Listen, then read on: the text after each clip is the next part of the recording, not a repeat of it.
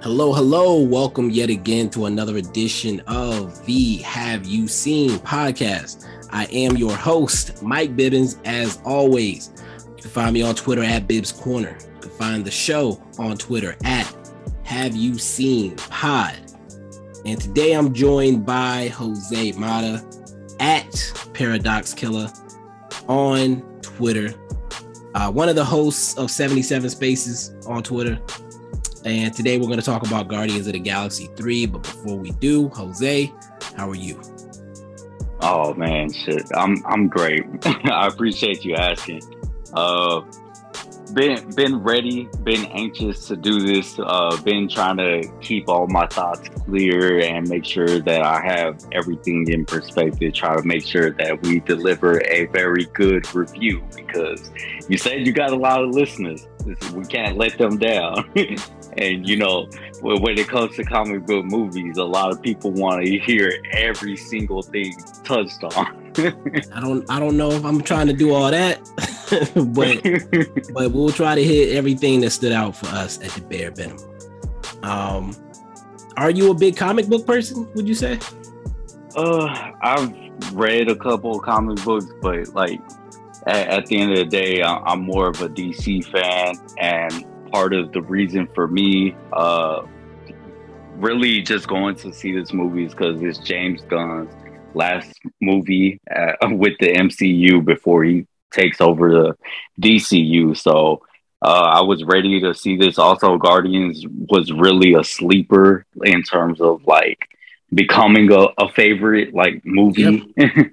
So just seeing this one, I was just ready to see how it was going to end. What about yourself? Have you always been a comic book fan, or just like you like it because of the quality of the movies or the heroes? So I wouldn't really claim to be a comic book fan. I think I don't know if I've ever owned an actual comic book. I did steal like a comic encyclopedia from the library when I was a kid.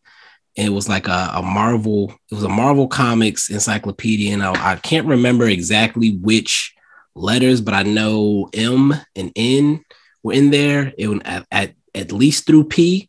So like I remember Puck was in one of the characters in there. I remember Moon Knight was in there. The Nova Corps. Like I remember like different characters from that book I stole. And of course, Spider-Man was the guy as a kid. I had a Spider-Man coloring book. But Batman, the animated series, was my stuff as a kid. And then the X-Men animated series, like those were the two. That was like the biggest thing I dove into when it came to comics, really.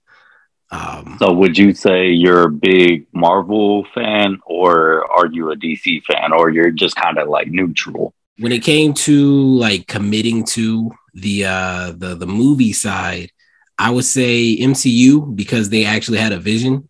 And right. Like they had a plan, like I could follow a storyline.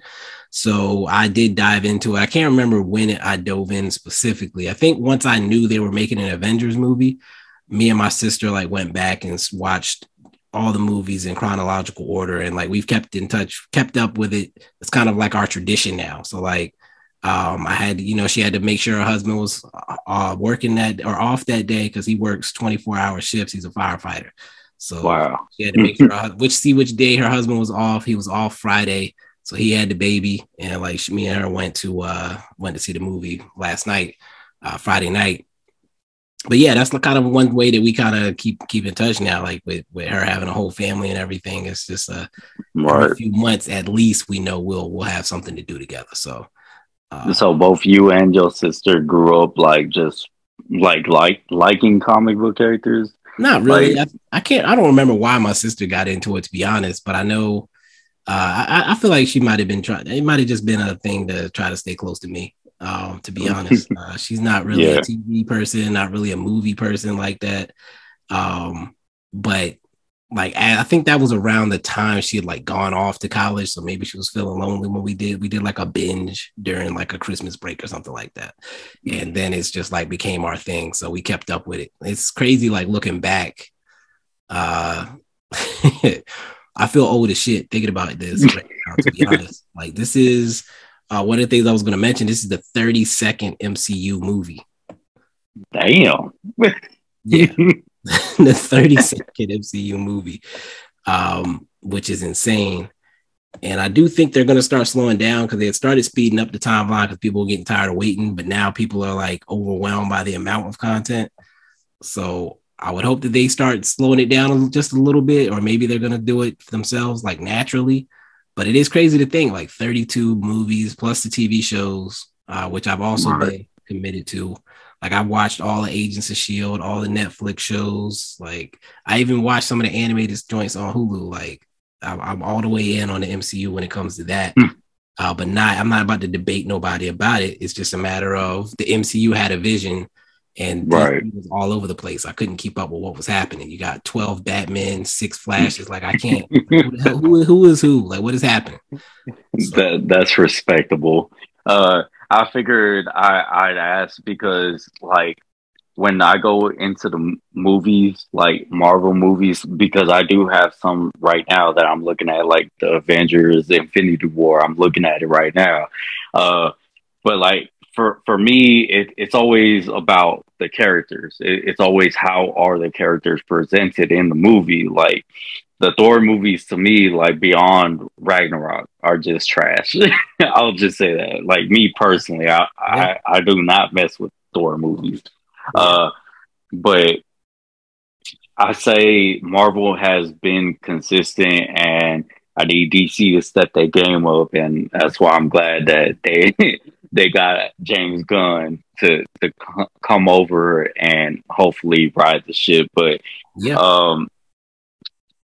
you know, so far with the last couple of Marvel movies, and you know, we'll probably touch on this later. But how have you felt? Marvel has who what the hell is happening? My bad. Hey, you know I'm a host too, bro. Hey. What were you about to say though? What were you about to say? I was just gonna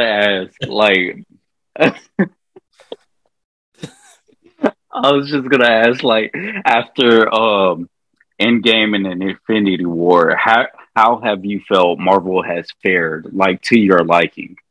So I can't remember what the last review was that I did. I think I did it with Reese, but we were talking about how, you know, when we were building up to Infinity War and Endgame, like we knew what we were building up to.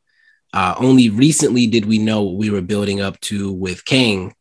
And then when we get our first like real, like, I mean, we saw Loki and he kind of established what Kang was about, but not everybody saw that. So when you look at just the movies, like Ant-Man and the Wasp, Quantumania, I understood what they were trying to accomplish, but I don't know if that message was fully received by the regular people that just see the movies. Like, and if you don't see the shows, I don't think you got an appreciation for what Kang is by watching Ant-Man and the Wasp.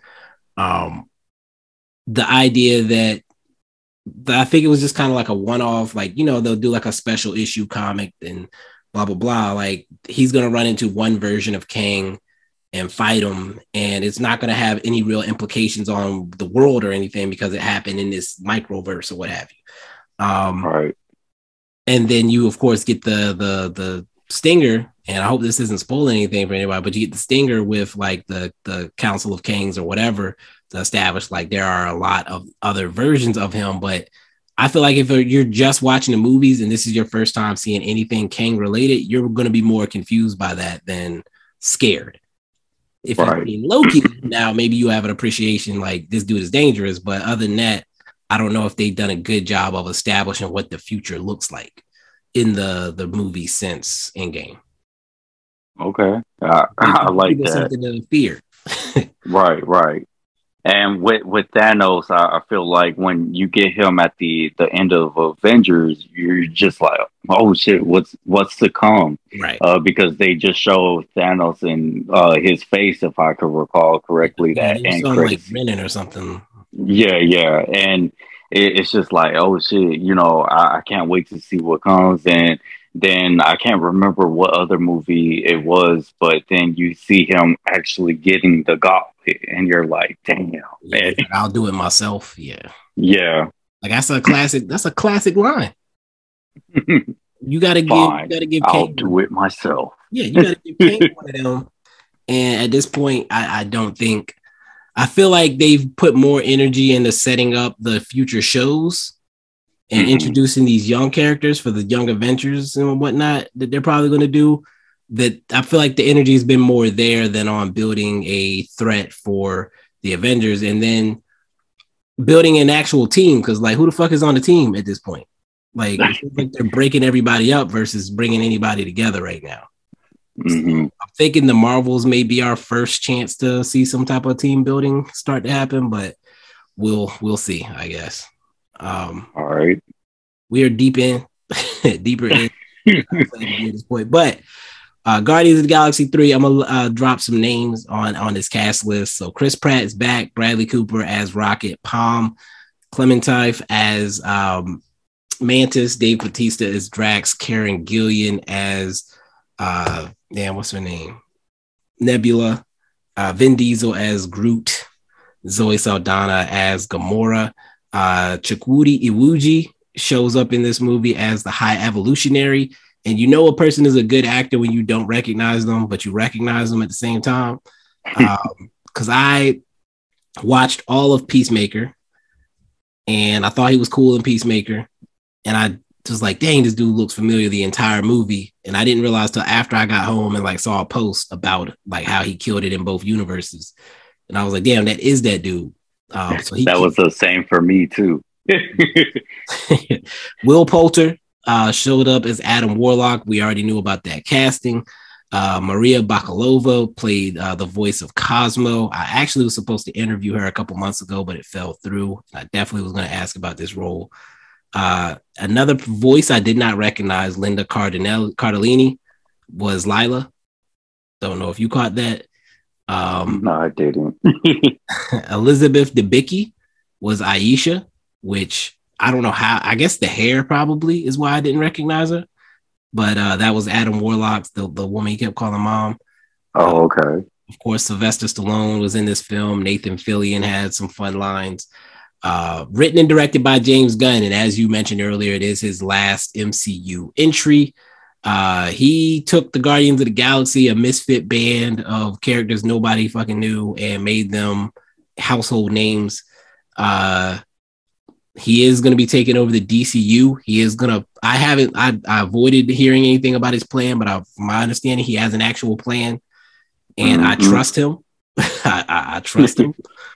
So anybody anything I mentioned so far that you wanted to jump in and add another comment on, or? Well, I'm trying to reserve like who I thought killed it for right now. Yeah. And I just wanted to say like, damn, I want to talk a bit about James Gunn, but just I was about to get into the details. Okay, fine. Go ahead, man. So, I don't want to take up. James Gunn was temporarily fired from this project over some old tweets that Marvel apparently had known about prior to hiring him in the first place, but they overreacted to them resurfacing due to the climate of the time where everybody is going to be under a microscope and you need good PR to be prepared for these types of situations. Hit my line. It was a weird situation for Marvel. And it's funny because obviously now they have a new situation that they're handling completely differently because they fired James Gunn expeditiously. And now you got Jonathan Majors out here potentially being abusive all over the place. And they have not said a word, as far as I'm aware, at this point about the future of Jonathan Majors in the MCU. They did bring him back. Dave Bautista was very outspoken on his behalf, saying he was a great guy. James Gunn issued a good apology, stating that he is not the person that he was at the time of those tweets. He's aware of them. He's embarrassed by them. And that, they were basically shock value tweets and that they were from the era where that was what Twitter was. Like I had some questionable shit out there. I'm not going to lie. from the early Twitter days, because it was the Wild Wild West back then. But they end up bringing him back, and this is the result. I was wondering if there would be any like jokes or nods to the situation, like mentioned in there, or if he would like do something weird. I did feel like he went all out with this film as far as like the prosthetics and whatnot, the characters he brought in, the weirdness of it all. I want to mention something real quick, and then I'm gonna pass it to you. This movie set the record for the most makeup applications in a single film, with more than 23,000 prosthetics used on more than 1,000 actors. Yeesh. So he said, "I want all the budget." Any thoughts on any of that you want to touch on?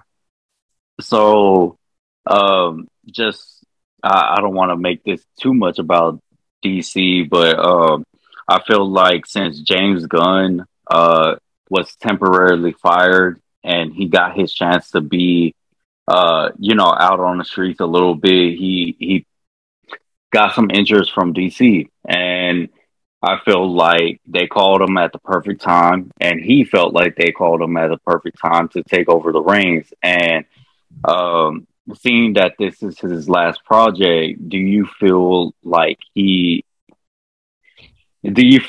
just swung for it all? Like, since he knew it was the end, since he knew he was going to take over in a different universe, do you feel like he delivered on the things that you wanted to see, since this is his goodbye? I thought he would do more crazy things. I feel like there were clear signs that he was going all out. Like, another thing that happened in this movie is we get the first F-bomb in the MCU. Mm-hmm. Like, I feel like things that he probably had on his like bucket list happened. Like, I'm sure he introduced characters that he always wanted to introduce. I know that Adam Warlock was supposed to be in Guardians 2, and we knew he was going to be in this one, but he thought he had too many characters in Guardians 2, so he cut him out of that one. But then he put like 1,000 characters in this movie. Yeah, I think that there were some signs that he went all out with this, and like he knows he's not going to be able to touch some of these MCU characters probably in the future. So yeah, I do think he kind of dug his teeth in and did as much as he could in this one. And I do think it was a fitting farewell. And I feel like it was a fitting farewell in a lot of ways. I was trying to, like, it just sparked a thought in my mind that at the end, and we'll get to it, I guess, when we get to spoilers, at the end, there's a moment where characters like talk about their future plans. And I thought there would be a little bit more of a heavy-handed message there about the future plans, but he did keep it about the characters. So yeah, I didn't feel like he could have been petty. He could have been real petty, but I didn't see any pettiness in the film. I've always wanted Marvel to be somewhat a little bit more violent. And in this movie, we get we damn near get rated R version of Marvel characters. And there's been a lot of debate on whether the superhero genre is saturated, because we got The Boys on Amazon Prime. Then we have, the Marvel Universe. Then we have DC. And then, Hulu's probably has their own little section as well. But it's like, what are we tolerating here or there, and how much is too much? Because The Boys is just a whole different story from the MCU. Like, and some people are even complaining that's a little bit too much. But I'm like, well, at some point, you either like these characters for who they are or you don't. So I felt like this being perfectly in the middle of comedy, darkness, and just everything else underneath the sun, I felt like this was a perfect balance. Yeah, and that's the thing. Like, this is something else that came up during one of our conversations recently about the MCU. I feel like they've gotten to a point with all their properties where they, I believe, may be accepting the fact that every character can't be, or every property can't be for everybody. Like there's going to be some properties that cater to a specific audience. Like Miss Marvel might be like teenagers may enjoy Miss Marvel more than, you know, the 40-year-old bro that's been collecting comics his entire life. Like, you know, it doesn't have to, everything doesn't have to be for everybody. Like each property can have its own niche market, and then you bring it all together in one of those big things. And it's like, you know, during the first iteration, I hated Iron Man, but I love Captain America. So like, I'm still going to watch Iron Man, but I don't enjoy him as a character. I enjoy Captain America's story or whatever. And that's okay. Like, it doesn't have to be every movie has to follow this particular formula. No, each character can have their own formula for their stuff. And as long as you deliver on the things that that character needs to deliver on, that should be what the movies are about. And I do think the Guardians of the Galaxy movies have all been crazy, like weird. The characters are weird. Things that they get into are weird. They're a ragtag group of misfits, and there's going to be some emotional stuff that comes up in every single movie, like heavy themes. You know, the last movie, there was some heavy dad stuff going on that the people said kind of hit home. The first movie they were talking about, like, I remember like whole dialogues about Drax being great representation for autistic kids and stuff like that. Like, it's good storytelling, and that's why, again, I love James Gunn, and I'm excited to see what he does with the DCU, because I think he understands how to tell a story, why people connect with characters, and hopefully he allows people to tell stories that are specific to each character versus trying to tell one story in overall. One quick question before we move on from James Gunn is, you've seen Slither before? Slither, I think, is one of like his first movies that he. Not at all. Well, that movie's basically like based on like this asteroid, I believe, hitting Earth, and it's like this little worm like thing comes out of it, and it goes and it infects a person. Then it starts trying to build its own colony and stuff like that, taking over the. Sounds like what was it called? I was just thinking about this movie the other day too. Damn. What's the movie with Usher and like the kids in the high school and like the thing gets in them? Oh, it's pissed me off. Oh man. I'm sick. What's it called? Oh man, The Faculty.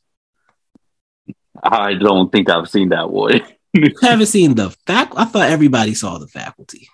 When you said Usher, I was like, hold on, Usher been in a movie before? You never seen a movie? It was 1998. I'm old as shit. And I think Slither came out in 2006. Yeah, but it was this kind of a similar idea of like some type of little alien thing, and like it would go inside the person and like take over their brain, but like you would still think it was the person until you realize they acted kind of weird. Yeah. Like pass it to the next person. It sounds damn near similar. Yeah. But the reason why I brought that up is because, like, you see James Gunn has a type, you know, dealing with outer space stuff, because he gets to be weird. He gets to, you know, just bring his type of art to the big stage. And I could appreciate that. Yeah, let me name some of these people in this movie.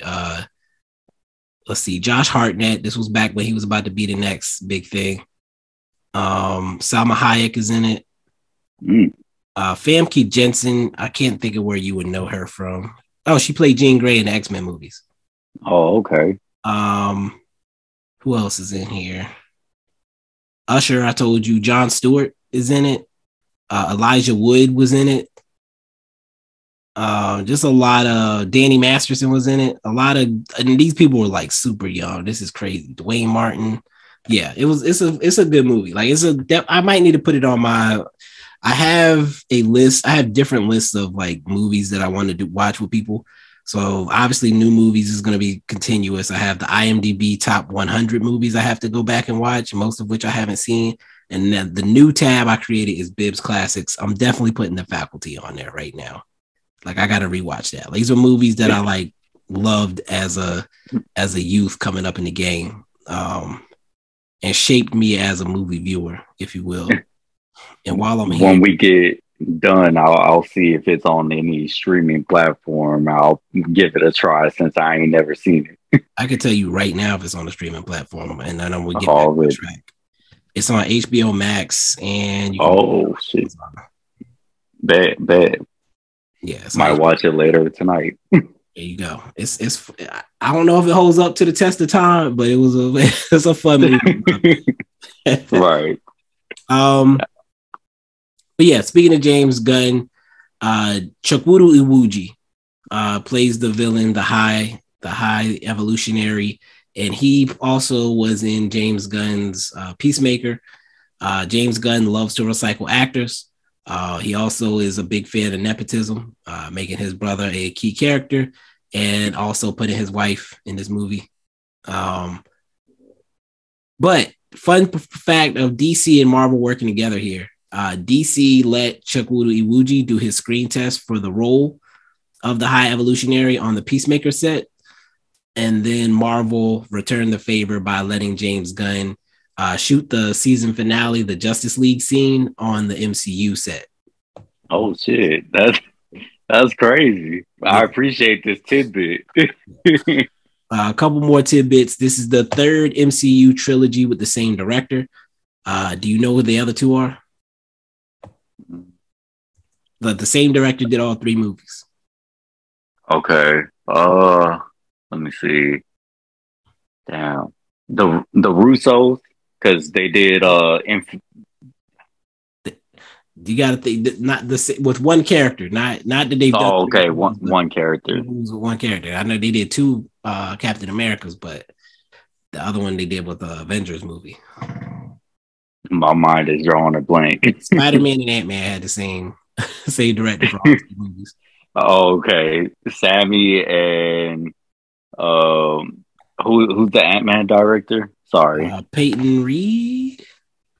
I'm fucking that up. I think. Go back. I want to say it was Peyton. Now I'm confusing myself. I had it and then I got thrown off somehow. I can't type. Yeah, Peyton Reed. There we go. And who did you say was Spider-Man? What wasn't it? Sammy Raimi. I think. Raimi. Yeah. Raimi. No, John Watts. Oh damn. That was MCU, third MCU. Oh, okay. Trilogy. Well, I just threw it in there because it's Marvel. All right. So two last things. First one, Gunn based the High Evolutionary character and Counter Earth on H.G. Wells' The Island of Dr. Moreau. And Gunn and Iwuji decided together to make the High Evolutionary as horrible a character as possible by giving him the traits of the worst figures in history, single-mindedness, narcissism, and zealotry. And I would say they did the damn thing. Let's talk about this High Evolutionary, because I'm seeing a lot of talk about him being the greatest villain in MCU history. I think it's we in the spoiled territory. Not yet. Okay. Broadly say, how are you? I feel like there's a lot of prisoner of the momentness happening. Mm-hmm. I thought he was great, but I did not walk out of that movie saying, "Yo, this is better than Thanos." Like that didn't cross my mind. I will have to agree. I would say Thanos, Loki, Killmonger, and then I would say probably right there, top 5. Yeah, Namor was good as well. Even though I don't know if you can call him a villain, he was the threat in this movie, in that movie. So I would say he had to be considered a villain. Yeah, there's been some good villains. I thought Hela was pretty good. But I will say, excuse me, one of the things that Marvel has had problems with is making a one movie villain feel like a real threat. He made this feel like a real threat. I will definitely say that he belongs in the discussion as great villains. I will say that at a bare minimum. Hmm. Yeah, because there's scenes in here where whether you know what's going to happen or you build the anticipation to know what's going to happen, you don't, and Yeah, he just delivers just the way he kind of oversells, and just when you think of like what he's doing on screen and knowing that he's talking to a CGI character, it's like, bro, you're delivering like this, like, wow. no, So he definitely went off. right. All right. I hate that I keep doing this deep into the podcast. The quick synopsis of this movie is still reeling from the loss of Gamora, Peter Quill rallies his team to defend the universe and one of their own, a mission that could mean the end of the Guardians if not successful. Yeah, I would say you feel the weight of that. At multiple points, it becomes is everybody gonna make it out of this movie situation? And again, one of the problems Marvel has is that it never feels like anybody's in danger. It felt like people were in danger in this movie. Right. That's something that I kind of have gripes with just certain heroes, and I'm trying not to make this too much DC in here because it is a Marvel review. But like Superman, when I think of Superman, I don't really think there's anybody really that's on his level. So Superman as a character to me just doesn't necessarily get the job done as to like being one of my favorite characters, because you don't really feel a sense of threat. You don't think he's at risk. But with this movie, whether it's just looking to see who's out there in the universe. I mean, even the Ravagers, they're like, you still feel a little bit threatened by them because you don't know what they're gonna do. They're unpredictable. Right. So, just overall, with the villain in this movie, just bravo. That single game, that's a single game changer right there. That's an X factor. Yeah, and even like before we really understand the High Evolutionary, Adam Warlock shows up and starts fucking shit up like Yeah. immediately. I was like, oh snap! Like what is happening right now? Because I was not ready for that at all. Did you know much about Adam Warlock coming in? No. Yeah, Like Adam was briefly talked about in the second film, like right. you said, and it was just like, all right, well, I can't wait to meet him, and then we get him in this movie. So, like, yeah, I didn't know anything. Did you know anything beforehand? Not really. I knew he's supposed to be the perfect man or whatever. He's like designed to be the perfect man. I don't know anything about the character, and the reason I asked you if you did is because I don't know. They felt like they made him goofier than I expected him to be. Like I expected him to be more like Thor in the first movie, like super powerful but dumb. Like not necessarily dumb, but like not really having much personality. It felt like they kind of made him extra goofy in this movie. Yeah, I definitely agree with you because I felt a little underwhelmed by Adam Warlock just altogether.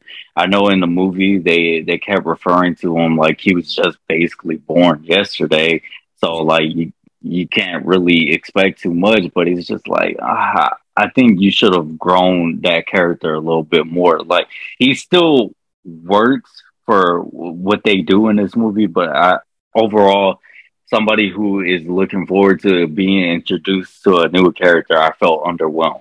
Yeah, and they definitely like when I heard he was coming to the movie, I thought they were going to set him up to where he could potentially be not necessarily a character to stand on his own, but like a character that could like be a number two at least in a movie. But like coming out of this, I don't feel like we got enough. I almost was like, damn, like y'all wasted Will Poulter on a character that didn't really. He has like I think he has like one or two memorable moments that like make you want to maybe see him again. but I don't know if he has like a moment. It's like, damn, this is a badass character that I want to see like carry a movie, and which I'm expecting from him. Yeah, because his performance in Shameless, and if I can recall correctly, he was in the Gotham series as well, and he killed it as Joker. So it just, I just feel disappointed. I keep saying underwhelmed, and I don't want to say that too much, but yeah, it was kind of a waste. Yeah, that's my boy from the Maze Runner and We're the Millers. So I definitely thought he was going to have a bigger role. And then when I realized that the lady that played his mother was Elizabeth Debicki, who is she's been in some stuff. Let me get. I think she was in what was the movie with Viola Davis, Widows, and she was in Tenet. The reason she kind of stands out is because she's tall as hell. Like she's 6'2". Wow. And, she talked about in an interview how, a lot of these actors are short, like the men, and they'll tell her like, we need you to play shorter. Like we need like him to have some lifts. We need to like shoot it so that you're shorter than him. And she was like, nah, I'm 6'2" and I'm gonna be 6'2".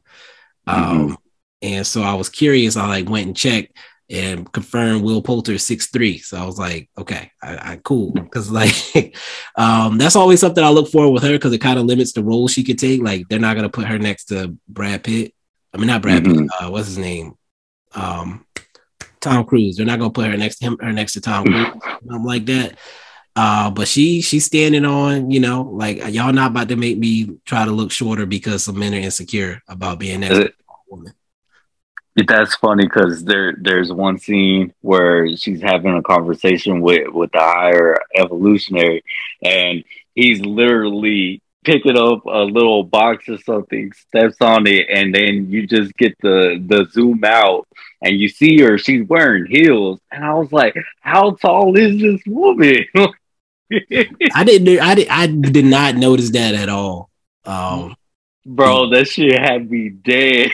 He literally got some little box or something. He just put it there. And he takes his time to stand on it, and then he stands up straight, and then he gets eye to eye with her and starts talking.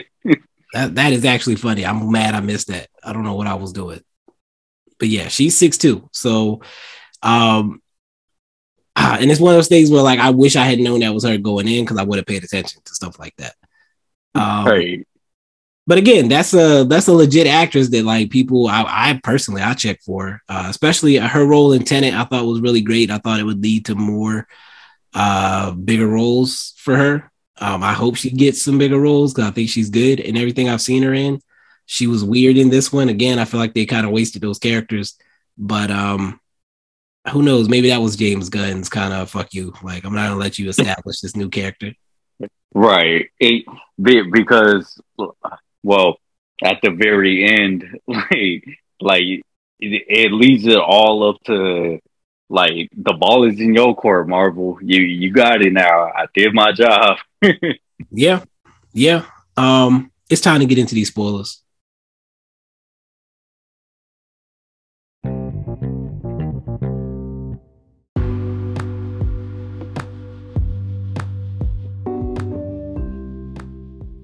Hello, have you seen listeners?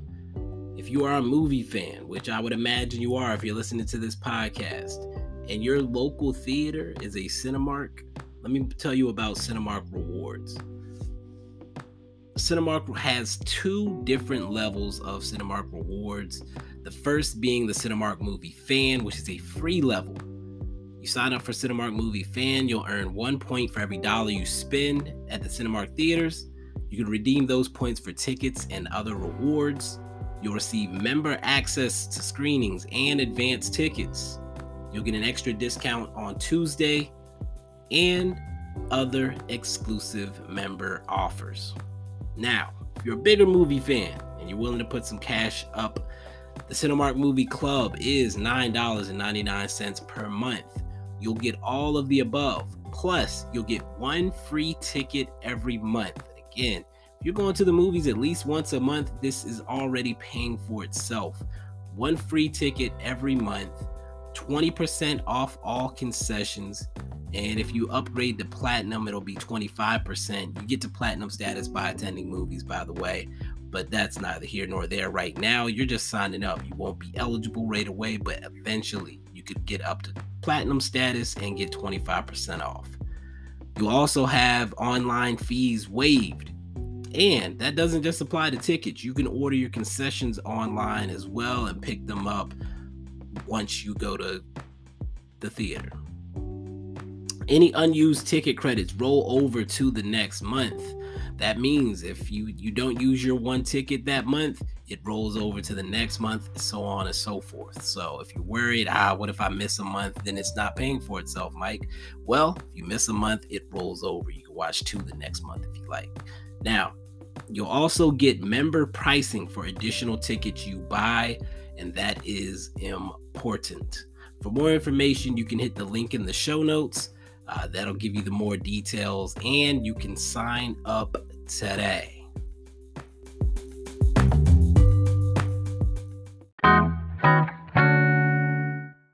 All right, we're back. It's abrupt because I felt like we were getting to a point that we were about to start having to talk about real stuff here in a second. So if you're still here, about to get into details about the movie. If you don't want to hear details about the movie, maybe you're washing your hands, you need to dry them off real quick so you can pause it and not hear no spoilers. That's why I'm wasting time right now. You also had the ad right before this where you could have backed out. So if I drop this spoiler right now and you hear it and you're mad, that's on you. So this movie basically is a Rocket movie for the most part. We know that he's been very secretive about his backstory. We know it was very troubling. And in this movie, we get the backstory. How did you feel? And I know you said you're not a comic person, so I'm not going to ask you, did you know? I'm assuming you didn't. So how did you feel about the presentation of Rocket's backstory in this movie?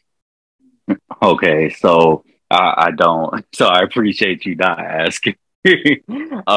But they set a tone with just the intro itself. Like when you get the credits of like the Marvel, the whole little comic collage that they have going into the movie, and whatever song that they had played to build up that little just collage, it made you feel tense. It brought the tension. So I was just like, oh shit, this is gonna be a heavy movie. So So just by that alone, I was just expecting something heavy, and yet I still couldn't be as prepared as what was going to be shown. And just seeing like Rocket being introduced with just the baby raccoons and everything, and you're like, oh, this shit is so damn cute. Then next thing you know, you hear somebody walking forward, and then you just see a hand, and all Rocket does is just kind of stand frozen there, and you see it getting closer. And honestly, I started to kind of get really emotional just by seeing that, because like you said, in the previous movies, they didn't really tell you much, but you seen like the scars in the first Guardians movie where they get captured in that prison. You just see the scars, you see some of the mechanics hanging out, and I'm just like, man, what happened? And then the second movie, I can't really recall if they brought anything more to kind of touch on Rocket or allude to Rocket's past, but seeing just those sequences, and I felt like tearing up in the movie theater. What about you? How did you feel just right at the beginning? Yeah, there's a lot of emotional stuff. So I usually ask about expectations coming into the movie. I felt like we kind of touched on that earlier, but I feel like, yeah, that beginning sequence, that opening sequence did kind of set the tone for what we were going to get. Like, just reading the tweets, people were talking about, oh, this is going to be an emotional movie. I try to avoid spoilers, but you see stuff like that. This is going to be an emotional movie. I was seeing people like predicting Rocket's going to die in this movie and blah, blah, blah, blah, blah. And I was like, I'm not trying to see that. Like, I'm not trying to Right. do that.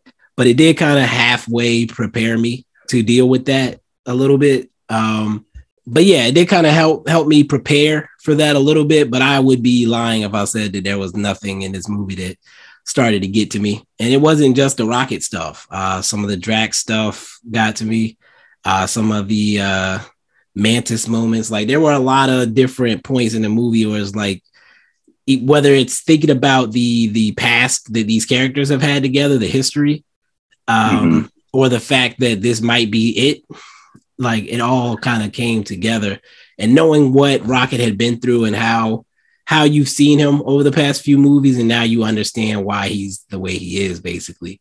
When you see like young Rocket, like when he first learns how to talk and he meets, his friends, that were they were going to spend eternity together, and then like the dramatic scene when we see him thinking that he's about to get everybody out, and then they were gone.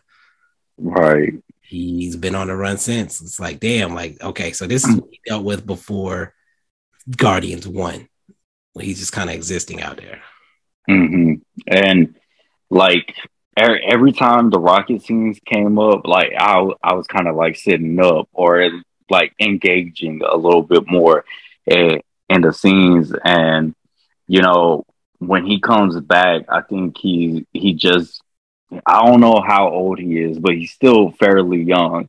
He comes back into the cage with his head shaved, and you just see the stitching around it, and then like his first muttered word was "hurt," and like, man, just that, bro. Because like I have a dog, and like like just knowing that I have a pet at home, and I'm just like, man, I can't wait to get back home to love my dog. And then like Layla gets the scarf and starts to lick it a little bit just so she could wipe the blood on his head, and I was just like, man, this. Ooh. And then I can't remember, but like Rocket is figuring out figures out what the high evolutionary is doing to the other animals, and he puts one of them, he's like, why can't I get this right? And he sees the animal get incinerated right in front of him. It's just like, I can't imagine how Rocket would feel seeing that happen, because he's thinking this dude is all right. He feels like the high evolutionary is doing right by him, but you see how he's handling the people who even works with him. You see how he's doing these animals, and you mentioned Layla, Teeth, and even I'm trying to remember the last one though. Floor, yeah. When they were shot, it was just like, it wasn't necessary to show their dead bodies. Like it was, because they got to make you feel that. They can't just have them go off screen up, but it was rough. I was like, how they gonna show these animals getting killed? Because like you mentioned, the other one got incinerated, but we didn't really see it. But then like, when you hear the gunshot and you see Layla kind of stiffen up, I was like, I know he ain't just shoot this girl in the back. And that was that whole like face go blank. I was like, damn, like that's how we do it. That whole time too, like when Rocket was like so encouraged to get them out, I was building myself up mentally for the fact that something is going to happen here. Yeah. And the whole time when Rocket was able to swipe the card, get himself out, and then he turned his back, I'm just like, I'm over here just waiting for it to happen. I'm waiting for something to happen. I thought he wasn't going to be able to open the cage. Exactly. I was just like, I'm ready for this. I'm ready. Then next thing you know, Layla comes out and they're talking. I'm just like, all right, bro, something is about to happen. And when that shot went off, I was in a Dolby theater screening, and when that shot went off, my ass jumped a little. It was loud. It was loud. Yeah. I was in IMAX. I jumped, and then I was just like, oh shit, like Like, bro, yeah, that's so fucking sad, man. Yeah, uh, that was we rough. we we can't get past, just them laying all on the floor, having their little montage of happy moments together, getting to know each other, and then like the reason why they started calling each other by names is because they all thought they were about to get into the world that the higher evolutionary was speaking of. And Right. when they were just looking at the ceiling, and it's so beautiful how Rocket ends up coming up with his name because his name was self-serving to his friends. He named himself just on the idea of what he was gonna do with them when they finally get out. Yeah. That was beautiful, man. Yeah. It's interesting you get the backstory this late in the game and it still has the effect. And you can kind of like, if you rewatch the older movies, you can appreciate the stuff that he's going through in the earlier movies by learning this story now. I think part of me knew that something must have happened, but then also hope, hey, maybe they got out and like maybe they just haven't hung out together in a while, and maybe after this movie they're gonna like link up. And I was like, nope. After after a little while, I was like, I don't think they're getting up out of here. But it also helps to serve to establish why the high evolutionary is a piece of shit, and like watching him incinerate all these creatures let you know why he's a piece of shit, and that's important for these movies. And I wish Marvel understood that more often. Like Gore, the God Butcher in Thor: Love and Thunder, you could tell that Hmm. there was a lot of to work with there, and I just feel like they didn't. Taika Waititi, the way he edited the film, just did not give us enough of that. That's why I've been asking for the Gore cut, because I'm told that they did film more. It just got taken out of the movie. And that movie struggles with tone because of it. There's way too much funny, not enough gore, God butchering. Right. I need Basura. butchering gods. Like, Right. And well, the last thing I want to say about Rocket, when they finally retrieve like some of the chip on old boy's head, and they see like they're seeing everything that happened. No, it wasn't the chip; it was the little file, right. and they had the a hologram playing, and you could just hear Rocket squealing, and like the doctors are telling him, "Don't move, grab him," Yeah. and you could see Peter, Mantis, and all of them just start crying. It's like, why would anybody do that? Like, And even Nebula man, was like, this is worse than what, Thanos did to me. And she talks about how he like took pieces of her body off and replaced it with machinery for fun. But even she's like, yeah, this is fucked up. Like, this is crazy. mm-hmm. So yeah, like we didn't have to see it, but you can just tell that it was bad. And the whole point of the movie being that not only did he change his body, but he put something inside him to where if anybody else went to mess with it, he would die. Like it would have killed him. It would have destroyed him because he didn't want anybody to have his intellectual property, if you will. Right, Like, it was like nobody's gonna cut him open and get this brain. I'm gonna get the brain because I need it to do what I need to do. So kind of like a kill switch. Like if you had some information, like if I had something on my laptop and somebody else opened it without the password and I like wiped everything. That's pretty much what this was. So I thought that was a smart touch, and it made for the drama of the movie. It's funny that Rocket's like incapacitated for most of the movie, but he is the heart and soul of the movie at the same time. that's just great writing. Yeah. Like, um, even at the end, there's a scene. I think it was Layla, or it was I can't remember who specifically said it, but they said like the whole story's been about you, Yeah, it Rocket, was Lila. So and he's dying and they yeah, like just got the chip and he's about to go to the great beyond or whatever. Lila comes out and he's like, I'm ready to go. And I'm gonna be with my friends and we're gonna go see the sky. And she was like, yeah, we are. And then she's like, but not right now. He was like, what? And she was like, you haven't seen it yet, but the whole time the story's been about you. Like basically right. saying the story of the Guardians has been about you Hmm. the entire time. and that made me look back at Guardians 1 and 2, and I was just like, wait, has this been about Rocket the whole time? Because it's like wow, because we get introduced to Peter like when he's dancing and everything and gonna steal the orb, and it's just like, wait, has this entire time been about Rocket? Now I gotta go back and watch Guardians 1 and 2 just to see if that stays true. Because like you said, it's rare that we get into a trilogy and don't know everything that we need to know about these characters. And especially since Rocket has had the story that hasn't been told in so long, it's like, wow, he could potentially be the main character because not a lot of people like Peter Quill, just to be honest. Like, I mean, I know some kids like him, like they can relate to him in that way, but he's not that fun, really. He's kind of right.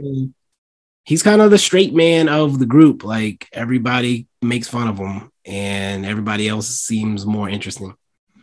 Right.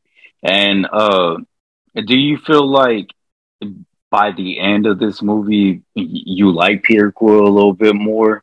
I've never been really a Star-Lord fan. I'm fine, like he's cool or whatever, but like I don't hate him, but I don't really like him either, necessarily. I did appreciate that they did at least try to resolve piece of his story, but we'll get to that later. I did want to talk about the Gamora stuff because I think it ties into the Rocket stuff.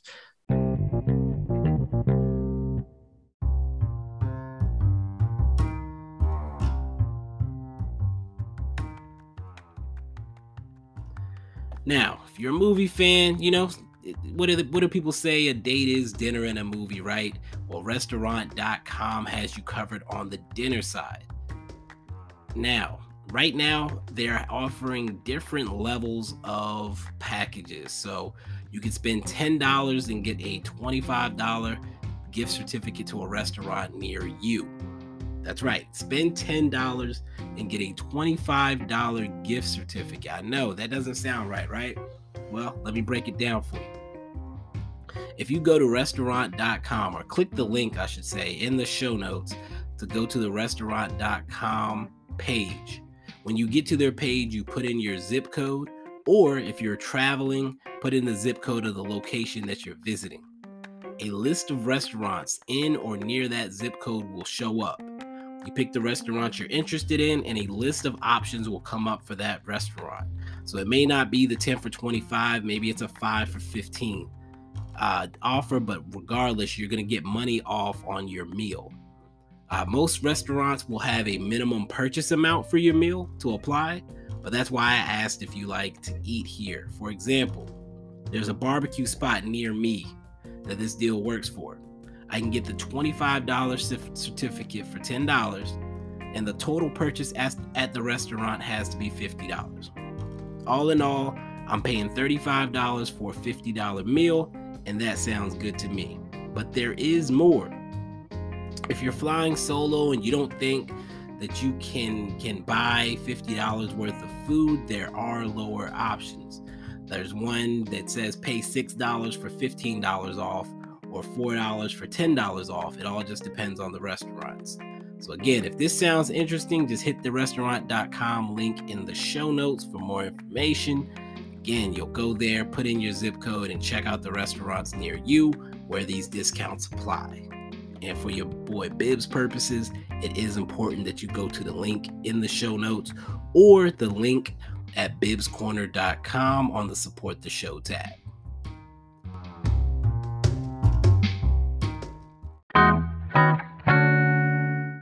In this movie, coming into this movie, we know that the Gamora that we had in the first couple of movies is dead. Thanos killed her. But when they did what they had to do, the other Gamora, the young Gamora, before she met Star-Lord and them, came out of the portal. So she's still here on this current version of Earth, but she does not remember anything about running with the Guardians and all that. And Peter's goofy ass has not accepted this at all. he's trying to tell her like, yo, we had this thing, girl. You don't understand. He's trying to get that green thing back. And she like, I don't know you, my dude. Like, you need to relax. And even Nebula's like, dog, I done told you this is not that Gamora. Like, she and I have a relationship because we grew up together, but she does not know who you are. I'm gonna need you to move on, player. And it was one of those things where when he's still doing it at the beginning, I was like, I can't do this. Like, this is annoying. Like, he should understand that he's not going to get her back. But then they made it work. They made it work because she was forced to hang out with them. Yeah. And she hung out on the ship. She saw like how hard they were going and the amount of risk they were taking to try to save this pet, she says in the early on. It's like, damn, this must be a really, really good pet. But she sees how hard they're going for him. Then she sees, like you said, the hologram of what was done to him. And she's like, God damn, like I can see why these people kind of latch on to each other. They all have these tragic stories, like Peter being stolen from his home as a kid, like after his mom died. Drax, his family's been killed. She knows what happened to Nebula. What's her name? Mantis has, she was hanging out with Ego on his planet being used for whatever amount of time. And she's like, she starts to understand the group. And by understanding the group, she starts to understand Peter. So you can see, it may not be what it was, but she can at least see why she would have potentially like latched onto this group. Another life, like if she had the experiences that this other woman have had. So that was cool to see for me over the course of the movie. I'm glad they didn't like fully like have her like jump on him or whatever. Like, oh, I see it now. But she at least like acknowledged, she was like, I'm sure we were fun or something like that. Yeah. So for me, there were some parts where I felt like there was some overacting by Zoe. Just because I was like, bro, you ain't gotta like, like I understand that she's trying to get the point across to Peter that she's not the same person, but I felt like a little bit of it was over the top. Like, all right, let's go ahead, calm down a little bit. You ain't gotta be like this. I think it's funny because if you go back to the original Gamora, she was like that in the beginning. Like, she had to be forced to be part of their little group, and she only stuck with their group because she was on this mission to get like they were all on the mission to get this thing for themselves, and they end up becoming friends over the course of the journey. And since you mentioned that, even Nebula's still mean now, but she just right trying. But like Nebula and Gamora were both assholes in the beginning. And when I was watching this, I was trying to recall part one because I was like, was she like this when we introduced it? Because I remember the scene of Gamora and Peter finally meeting and like they're fighting with each other. But I'm trying to see like specifically was it all this tapped anger like being presented on screen? Like, was that the Gamora I remember being introduced with the first time? Yeah. I don't think it was as hard as it is now. I think she's as hard as she is now for two reasons. One, he's been doing this for a while and she's annoyed by it.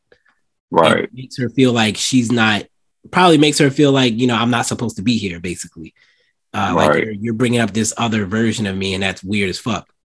Like, imagine some chick like coming up to you like once a week, like, man, Jose, you like, I met you before, like, you don't remember me? You like, no, bitch, get out my face, like, leave me alone. And on top of that, she's running with the Ravagers. Like, you gotta be a hard SOB to run with the Ravagers. So she's got that, and he's doing it in front of them, and so like, you in front of my boys, like, I'm gonna need you to relax, player, like. Right. So I think it's just a combination of those two things of like, I don't know you, leave me the hell alone. And I'm the leader of this rough group of dudes. Like, I can't be out here have you lusting over me like this, like I'm a piece of tail. Like, get out my face. Right. Okay, I see that. So I just wanted to bring that up because that's just how I felt Yeah. watching the movie. Yeah. No, I felt it too, and then that's why I had to think about why she would be so pissed and annoyed. But I do think that's part of it. And then again, she was Thanos' daughter. Like Right. that's what she was raised to do. Um, what else do we have? We mentioned kind of we already touched on Adam Warlock when we crossed that off. Is there anybody in particular that you want to talk about, or should we get into like moments? Well, Drax.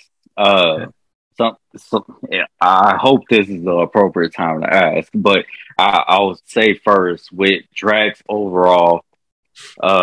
Every time he was on screen, I felt like it was impactful.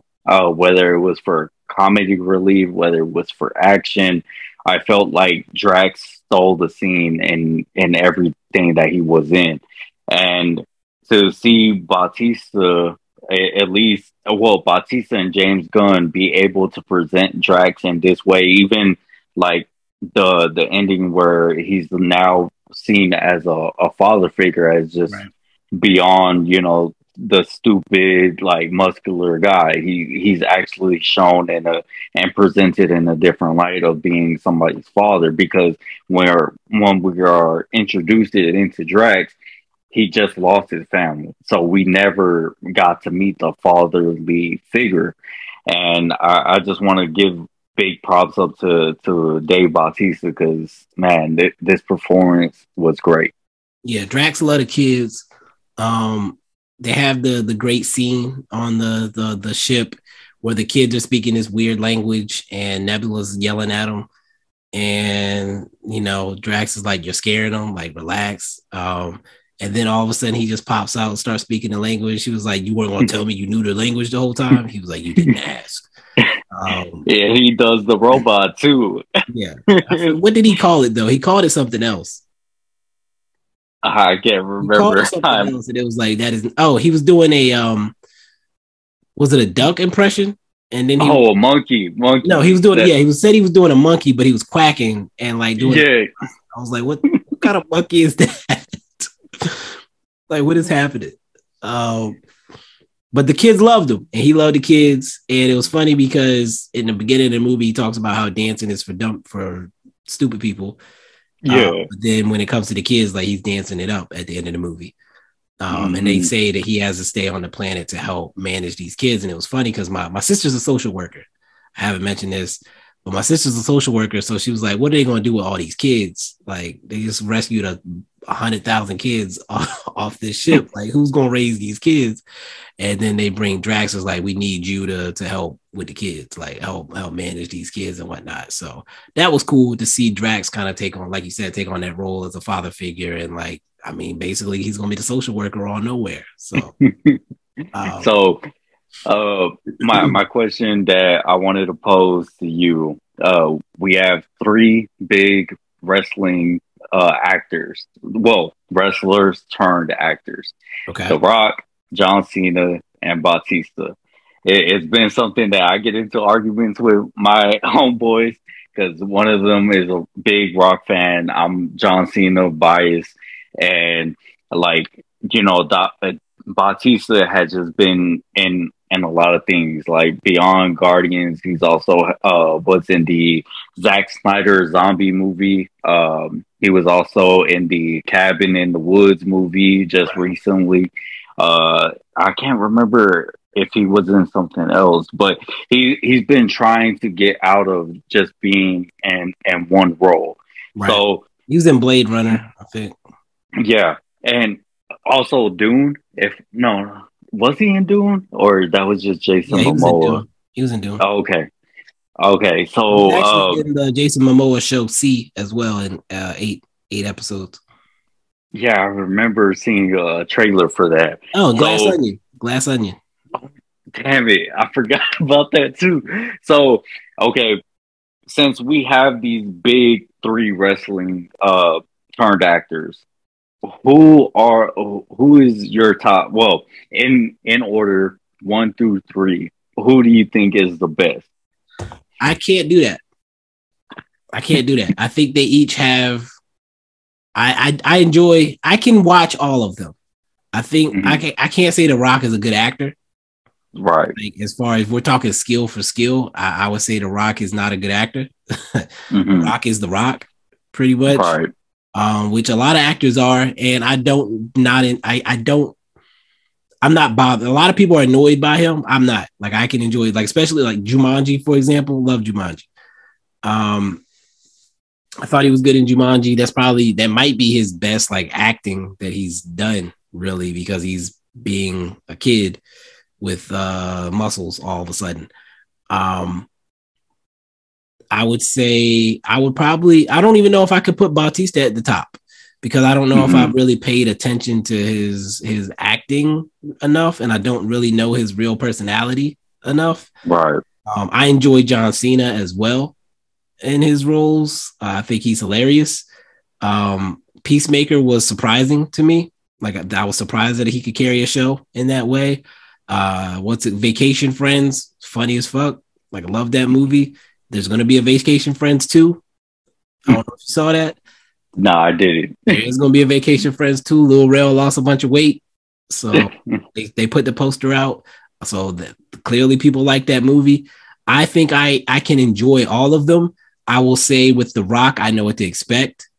I know he's going to be over the top. I know he thinks he's funnier than he may be sometimes. I know that his character is probably not going to be in any peril at any point. His character has to be unstoppable in everything he does. And then with John Cena, I think he's kind of, I don't know. I've only seen him in a few roles, and each time he's surprised me. Bautista, I want to see a little bit more. I think he wants to do more. And so I would be glad to see him. I think he has the most potential as far as branching out. So if I had to rank them, with that said, I would say Bautista. I'm going to put The Rock at 2 for right now. I'm going to put John Cena at 3 just because a body of work isn't there yet. You gotta give me the body of work. But I think he could pass The Rock as far as ability soon. I just think he needs more weight under his belt. He's kind of like John Morant for me right now. Like, I can see it. Or Luka. Luka might be a better one. I can see that he got it, but he gotta go do it. Right. That makes sense. So it makes perfect sense. And like, for me, just watching this movie, and I'm not trying to be caught in the moment, but like we just mentioned, a lot of these guys work their production, and like Glass Onion, I remember enjoying Bautista's character, and like, again, just, man, I've been John Cena biased, and I've said John Cena is the better actor out of the three. But seeing this movie, I had to put Bautista at 1 if I'm ranking it, and I'm gonna be biased here, and I'm put John Cena 2 because I just like to see actors. Like, I understand why actors don't want to be tied into some of these roles, because it's like, well, you can't view me in any other way. And I feel like The Rock suffers from that because he wants to be over the top. He doesn't want to be the person who gets hit and that's it. He wants to be always coming out on top. And with John Cena, I felt like in The Peacemaker, he was fine with being whatever James Gunn wanted him to be for Peacemaker. Let me go back. You're right. I think I am going to slide John Cena above The Rock slightly. The Suicide Squad. Playing off of Idris Elba's character. Was it Idris Elba? Yes, sir. Yeah. Playing off of Idris Elba's character. I loved the rapport they had, and then seeing him step into his own in the show, I think showed his versatility and, like you said, his willingness to be a team player, which is important as far as the roles you can take. I would say the Rock is Russell Westbrook. You know what I mean? Like, he's going to go hard every time. Yeah. He ain't got no rings at the end of the day. Yeah. and his game ain't changed in a minute. You know what he is. He's gonna do what he does, and it is what you could. I can appreciate it, but like I'm not expecting him to take home the ring at the end of the day, right? And like just seeing Black Adam, like again, we mentioned with James Gunn, what he's been able to do with these characters makes you buy into them, like they could be irrelevant. And when you take a name like Black Adam, who has some type of relevancy, like people been anticipating him to play that part, and when he did, and he just didn't really deliver, like you didn't really feel like connected to the Black Adam character. Is just like, all right, bro, I'm good on this. Yeah, like you had an opportunity to do something really special and you rocked it up. Like, put too much rock in it. So yeah. So was there any performance that stood out to you? So we talked about the villain already. I would definitely say that was a standout performance. I'm seeing a lot of people saying one thing I did see that seemed interesting as an idea to me was people saying that if Marvel ends up getting rid of Jonathan Majors, they can pretend that the High Evolutionary was a Kang variant and let Iwuji step into that role, which I could definitely see. He wasn't a guy that was on my radar to do that, but people are reacting positively. That would be an easy transition, I think. It would suck on a lot of different levels because I think they have a lot of stuff already filmed in the pipeline. And I don't know his recording schedule. I can check to see if he has any things listed that's coming up. He has one upcoming project, Cinema Fantastique. Don't know what the hell that is. And Peacemaker 2, do they have that on there? I mean, spoiler alert, he died in the first one, so I don't think he's coming back. Well, he was an alien. I mean, he was in the jar last time, right? Yeah. I can't imagine they would bring him back in Peacemaker 2. But see, I will say with that established, he's in a show called The Split. I feel like his schedule is open. That's all I'm saying. Right. Looks like his schedule he is not booked and busy. From what I can tell here, his schedule should be open. So something to keep an eye on. I wouldn't be mad at it at all, personally. Jonathan Majors was my guy, but when you fucked up, you deserve to lose the benefits that come with being a top dog. So right, it is what it is.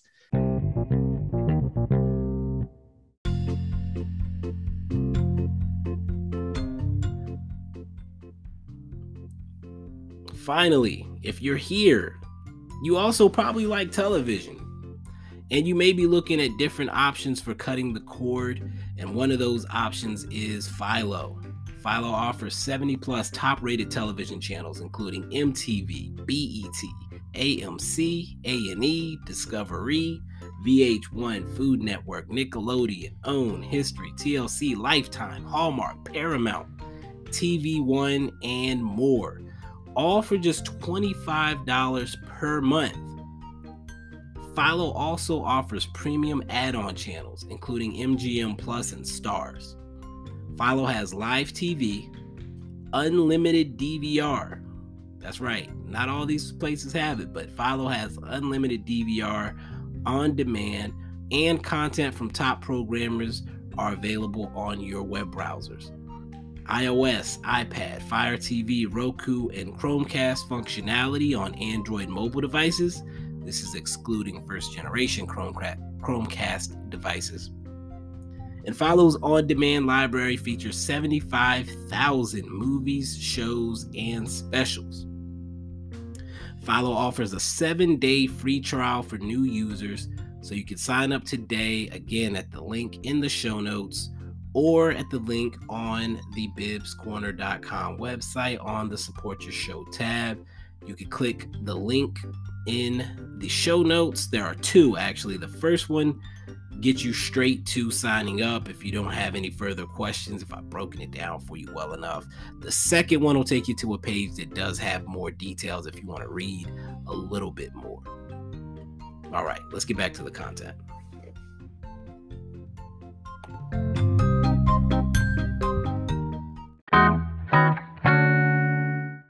I wanted to talk about the action scenes. Particularly, do you have one that stood out for you as a great one? I'll tell you mine.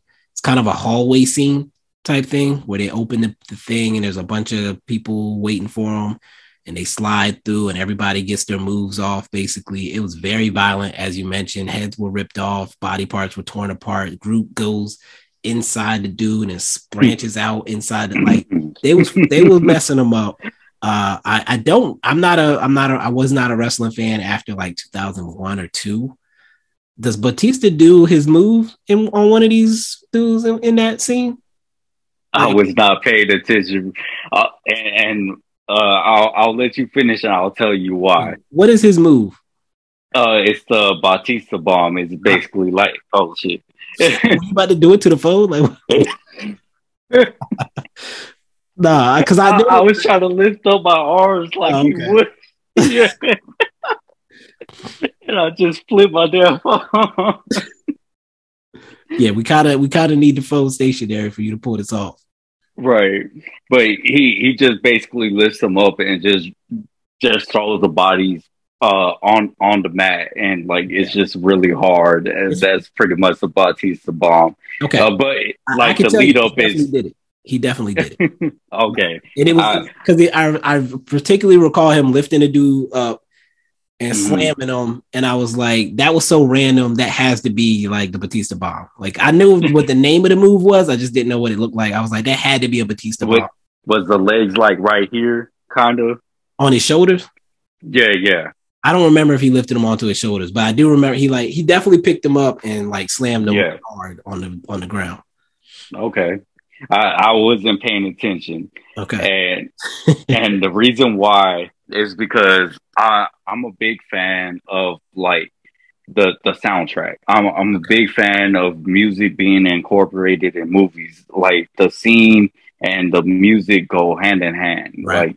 Like and when they opened up with Beastie Boys, I was just nodding my head the entire time. I was just like I was so into the shit. I was just like, let's go. Like, so parts of this scene I had missed just on the simple fact that I was just nodding, bro. Like the bass was bumping. I was. This is my favorite moment of the movie. Just this part right here. I could imagine that was not James Gunn's plan, but at the same time, he's big on the music, so maybe he wouldn't be too mad about that. Right. And funny that you said that. I just got off of Twitter before you and me had started recording, and I seen a James Gunn tweet where he said somebody had asked him, like, are you mad that any of the songs that you wanted to be in the movie got cut out? And I read like halfway, and he's like basically like everything that I wanted to get into this movie, like music wise, got in. So yeah, he definitely did his thing with the needle drops. There was the one that Rocket plays near the end for the 2000s. I don't know that damn song. Like that's not me neither. That's not. It did not hit. That was yeah. My sister was waiting for Cash Money Take It Over. I was like, that would have been some craziness. Like if they brought the Juvie out, that would have been wild. Right. And we, since we're on the topic of music, we can't forget in one of the post-credit scenes, they make a recall to the first Guardians of the Galaxy with the song that Peter Quill walked in with. I can't remember the song per se, but when Rocket played, when. So I was just like, man, this has all the feels. Like they completely nailed it, hit it out of the park. Yeah, they did. In the post credits, as you mentioned, they had like photos of like the entire history of Guardians, basically, including the Christmas special. Did you watch the Christmas special? Yeah, I did. Okay. I loved it. Yeah, I told my sister, like I sent her like a 5-minute video that kind of sums up the important parts. She didn't watch it, so I just explained it to her. So she wasn't confused when Mantis says when Peter says just because you're my sister to Mantis all casually. It was like people that didn't watch a Christmas special are gonna be like, what the hell? Right. When did they get And siblings? speaking of the Christmas special, I don't know if you noticed or not, but in the newspaper that Peter Quill's grandfather was reading on the back, it says alien invasion. Kevin got abducted by some aliens, and I was just like, "Oh, I remember that. That's from the Christmas special." Did not see it. I try to pay attention to that type of stuff, but that's like something where if I was watching it at home, I'd be able to pause it and double check. But I definitely missed it. But that's funny. Did you have a favorite fight scene, or would you say it was that one? Well, it was that one just because of the reasons. Right. And like I said, man, music is so essential. Like for me, when as a movie viewer, it's just like if you play the right song and you play it at the right tempo, it's going to have a lasting effect.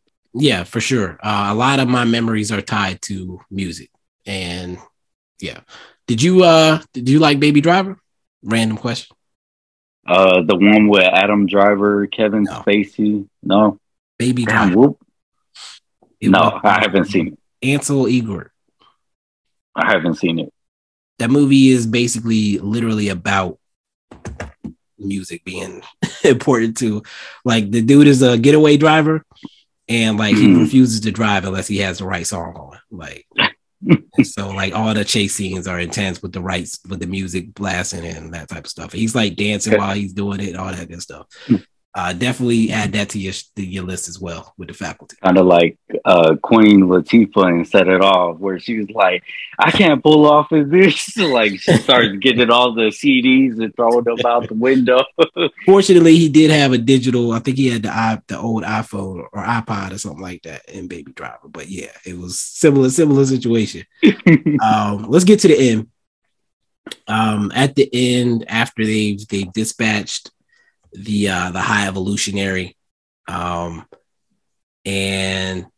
now we gotta figure out where we're going with this Guardian stuff, right? Like James Gunn is gone.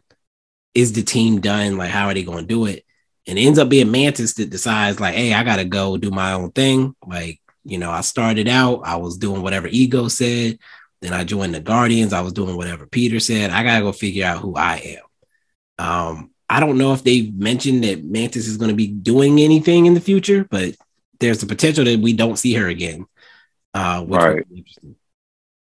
I actually found this a little bit spontaneous because I thought Peter Quill was going to die, like, going into outer space, trying to save the Zoom, if I remember correctly. Yeah. And then you have Adam Warlock basically save him, and then all of a sudden, they celebrate. Then you get the scene where Gamora is about to get on the ship, and they have that whole little interaction. And then Peter Quill suddenly stops and is like, "We need to talk." That felt so spontaneous. I was just like, yeah." That's what I was gonna say. That kind of felt like, "Hey, we gotta wrap this up." That's pretty much right. That's it. Yeah, it probably would have been a better wrap up if Peter Quill had, died right then and there before Adam Warlock had saved him, because I just felt like, this would be the death that everybody wanted. Well, not everybody wanted, sorry, but at least that people were anticipating for, because they know that this is about to be the end of Guardians of the Galaxy. They know that James Gunn is leaving. So what fitting way would it go out if Peter Quill goes ahead and just dies right here in this? If they had killed him right there, that would have blew the whole mood of the movie. Because like my theater was like, I know, like my theater was hurt. My theater was like, oh my God, like they really about to let Peter die chasing this music. And then it felt like the perfect way for him to die, like you said, because his music was like everything to him in the beginning. And you see his face like get bloated. It's like, oh, he's dead. Like they didn't just let him die peacefully. Like they killing him like in our face like this. And Adam Warlock has his little moment, and it makes you think like, oh, is he gonna join the team now? Like, is that what's happening? But you kind of don't get it. Sure enough, he does. You hope he does, or no? I said sure enough, he does. Like, yeah. But go ahead. But the ending to me signified, well, the movie in general is just about like recovering from your traumas, like growing as an individual and accepting where you are. And considering that it was a trilogy and everybody, well, not everybody, but damn near mostly everybody is gone, that matters, like James Gunn. And you're just like, wow, like you couldn't have wrapped this up better, because like I said, you have all the roller coaster of emotions. You start healing from your trauma, and then you start embracing a new life, and that shit is beautiful when you just think about that. Yeah, I think everybody, including Drax, everybody gets kind of a full circle in this scenario. I think Nebula was still recovering from what she had been through, and she always had this woe is me kind of feel to her. But then she sees what Rocket's been through, and she's like, well, shit, like I've been over here acting like, I just had the worst life, and I see like what happened to Rocket, and I'm like, you know what? Maybe I should stop acting like, I got it worse out here. Like other people have had worse scenarios. Some people aren't here to enjoy this thing. So I should probably relax a little bit. So she kind of tones herself down. We mentioned Drax, he lost his family. Now he gets to like be a father figure to all these kids and impact their lives positively. Rocket, we know, has now gotten to vanquish, and he got to show mercy, I would say, to the person that pretty much made him how he is and killed his friends and was the source of pain in his life, basically. And then finally we see Peter, who has not been on Earth. He's been on Earth, but hasn't taken the time to go back to his family since his mom died and he got abducted as a kid. Dope to see him reconnect with his grandfather. And like, I would say that was another scene that kind of got me a little bit, when his grandfather like realizes that this is his grandson that he hasn't seen in like 40 years almost. Yo. And then the granddad, then he's down with the swirl. Like that was funny to me a little bit. I went.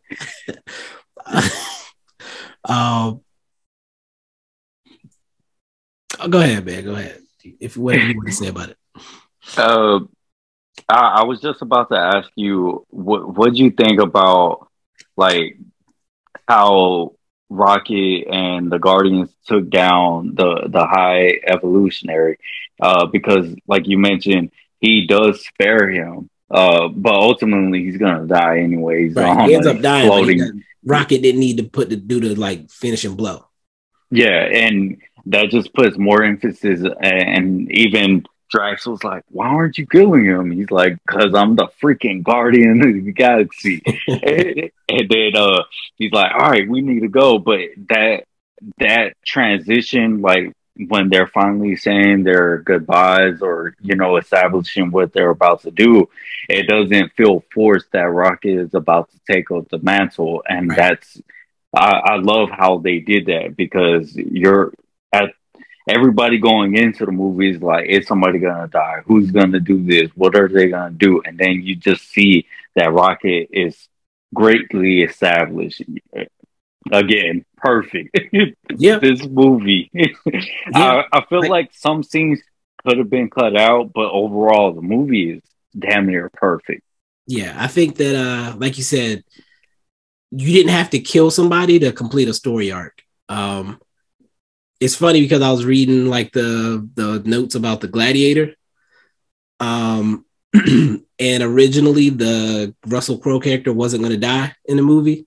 And Russell Crowe was like, you know, he's completed everything that he needed to do. Like, what does he have to live for? So that's why they ended up killing the character. But in this movie, you didn't need to kill the character. Like, they needed to shed their baggage, basically. And so Rocket sheds his baggage, and now he can step into, like you said, that leadership position, taking over the Guardians while everybody else kind of finishes their stories. And of course, as with every Marvel movie now, you got to get a kid with some powers on the team. They just casually, that was my biggest thing, was like they casually dropped this kid onto the Guardians without telling us anything about them or why they have abilities. Did you catch that, or did you have any thoughts about that? I did catch it, and it just goes to show that at that point, James Gunn was like, "Hey, y'all got it. I did enough. Like, whatever y'all are about to do, I'll go ahead and put that at the very, very end. But everything else, I got complete control over." I'm gonna see if I go ahead. I'm gonna see if I can find the little girl to figure out who the hell her character is.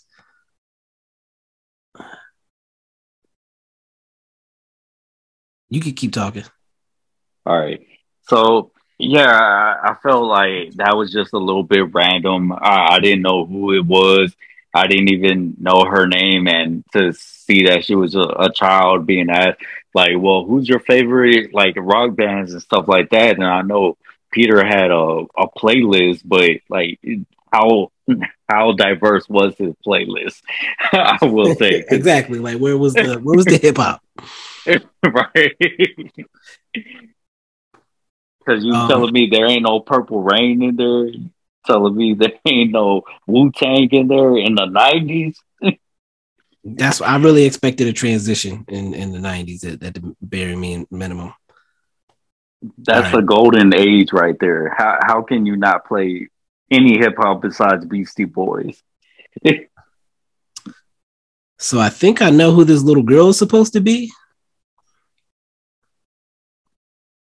Wait a minute. But the character,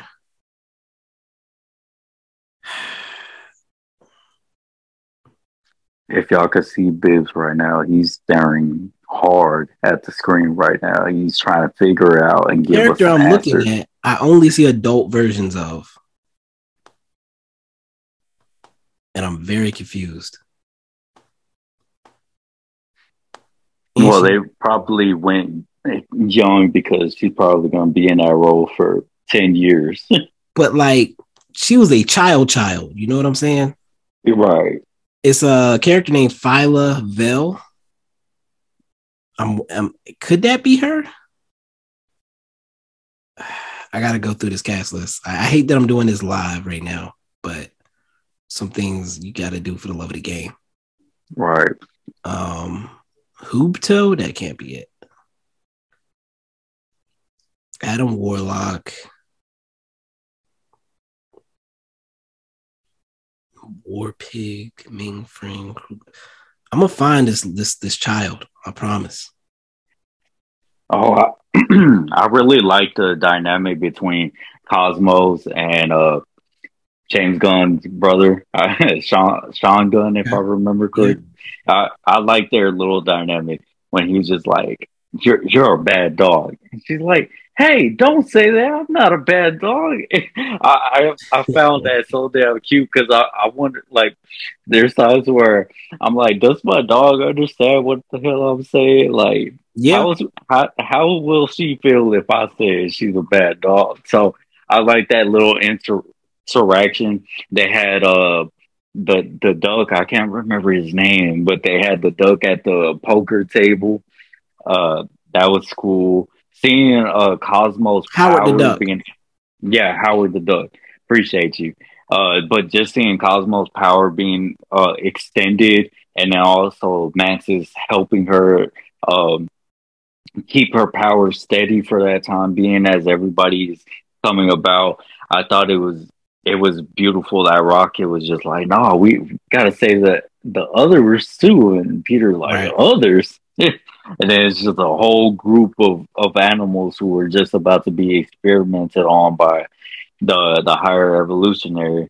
Like, man, there's Oh, so many good things from this you movie. mentioned you mentioned the animals, and they were talking about how they were trying to save all the higher life forms, and so they save all the humanoid characters initially, and Rocket having always said I'm not a raccoon throughout all the movies, and then he goes to the cage with the baby raccoons and he reads all the information about them, and at the bottom it says otherwise known as raccoon. And he was like, oh shit. He's like, I guess I am a raccoon.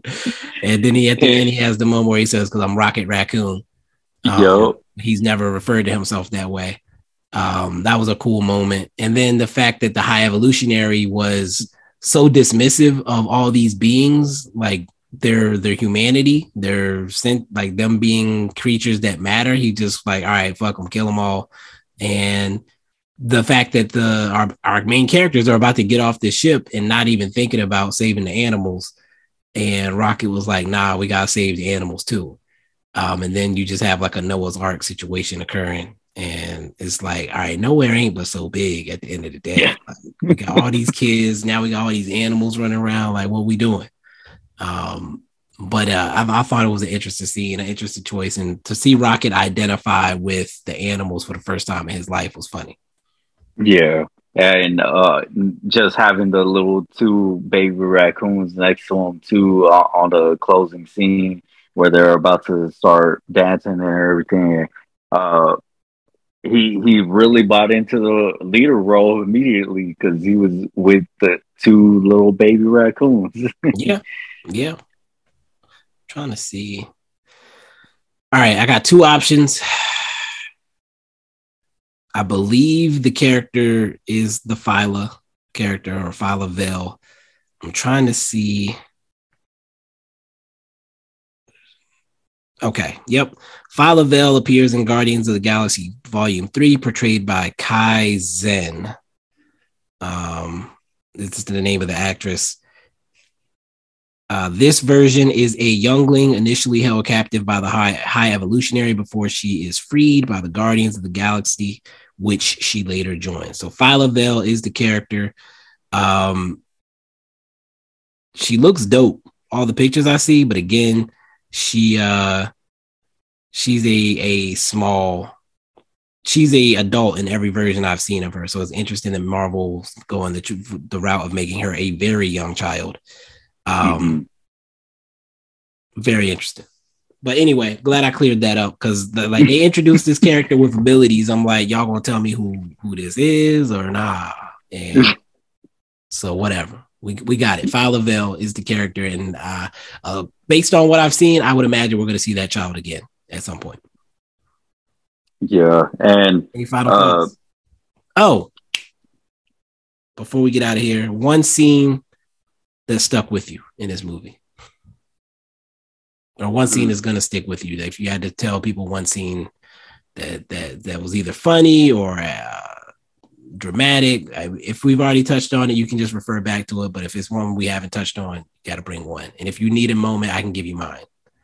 well, just the scene of Rocket just having the bald head, the stitching, and uttering her. That's probably gonna stick with me for a minute. What about you? I got to go funny because there was a lot of dramatic stuff, a lot of action. But the funny, I don't know if this was the funniest moment, but it when it happened, I was like, all right, I'm mentioning this on the podcast.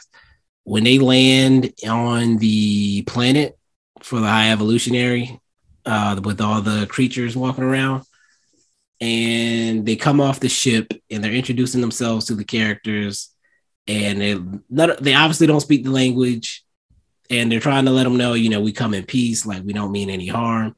And the little girl like kicks the ball over to Drax, and I was like, oh shit, like this is not about to go well at all. And he kicks the ball so hard. And I don't know, I'm sure you had recess as a kid and you play with those balls. and you play kickball. Pause. We went so far into this episode. We're gonna keep it rolling. The balls with the sproyoing, that bounce back, pause. When you kick them, they make that sound. And when he kicked the ball and it hit the child and like knocked her back, and you hear that ping, like the sound that the ball makes when you kick it in kickball. I was gone. Like I was dead. Like I knew he was about to like hurt the child, but the sound that the ball makes, like it unlocked it, like hit a core memory. It brought a core memory of being on recess in that ball, like playing dodgeball with those balls. And I was dead. Like I was rolling in the theater. Yeah, like one of my funny scenes though was just Drax constantly trying to lay down on the couch. Why would it have some design flaws? It has more than one purpose. Exactly. And then he starts leading, and he got his eyes closed, and Peter Quill's like, "I can see you." And he's like leading slow. Yeah. That was definitely a funny scene. It was like one of those scenes where I wasn't expecting it to continue to be funny, but it continued to be funny. And it makes you think, like, when you go over somebody's house, you're not supposed to lay on the couch like that, but on your own couch, you would lay like that. Yeah. Not with your feet on the pillow. Like, that was wild. But other than that, like, you lay on your own couch. So that was just a funny scene. Good stuff. I think we've been on here long enough. My goal is always to keep the review shorter than the movie, which I think we accomplished. I don't even know how long the movie is, to be honest. Any final thoughts that you needed to get off your chest, or you're going to be mad at yourself later? Just to kind of reiterate, if you're looking for a movie that has all the emotions, all the roller coasters, this is definitely one you should watch. And like for me, I'm on a path right now of just like kind of personal right here, but I'm going through therapy. So to see a movie have like some of those lingering issues and seeing it come to an end and showing a closing chapter, but also giving you something to look forward to. It's kind of a process for me as an individual. It's like, yeah, I got some of this shit I need to heal too. Like, so this movie resonates with me in way more ways than one. Like just with the animal cruelty, with trauma, with trying to find peace at the end of the day. Well done. Yeah, I think that's probably James Gunn's biggest strength, if I had to say. I don't know, I can't talk about his early career, but between the Guardians movies and even like Peacemaker and the Suicide Squad, he always finds a way to tap into something very human.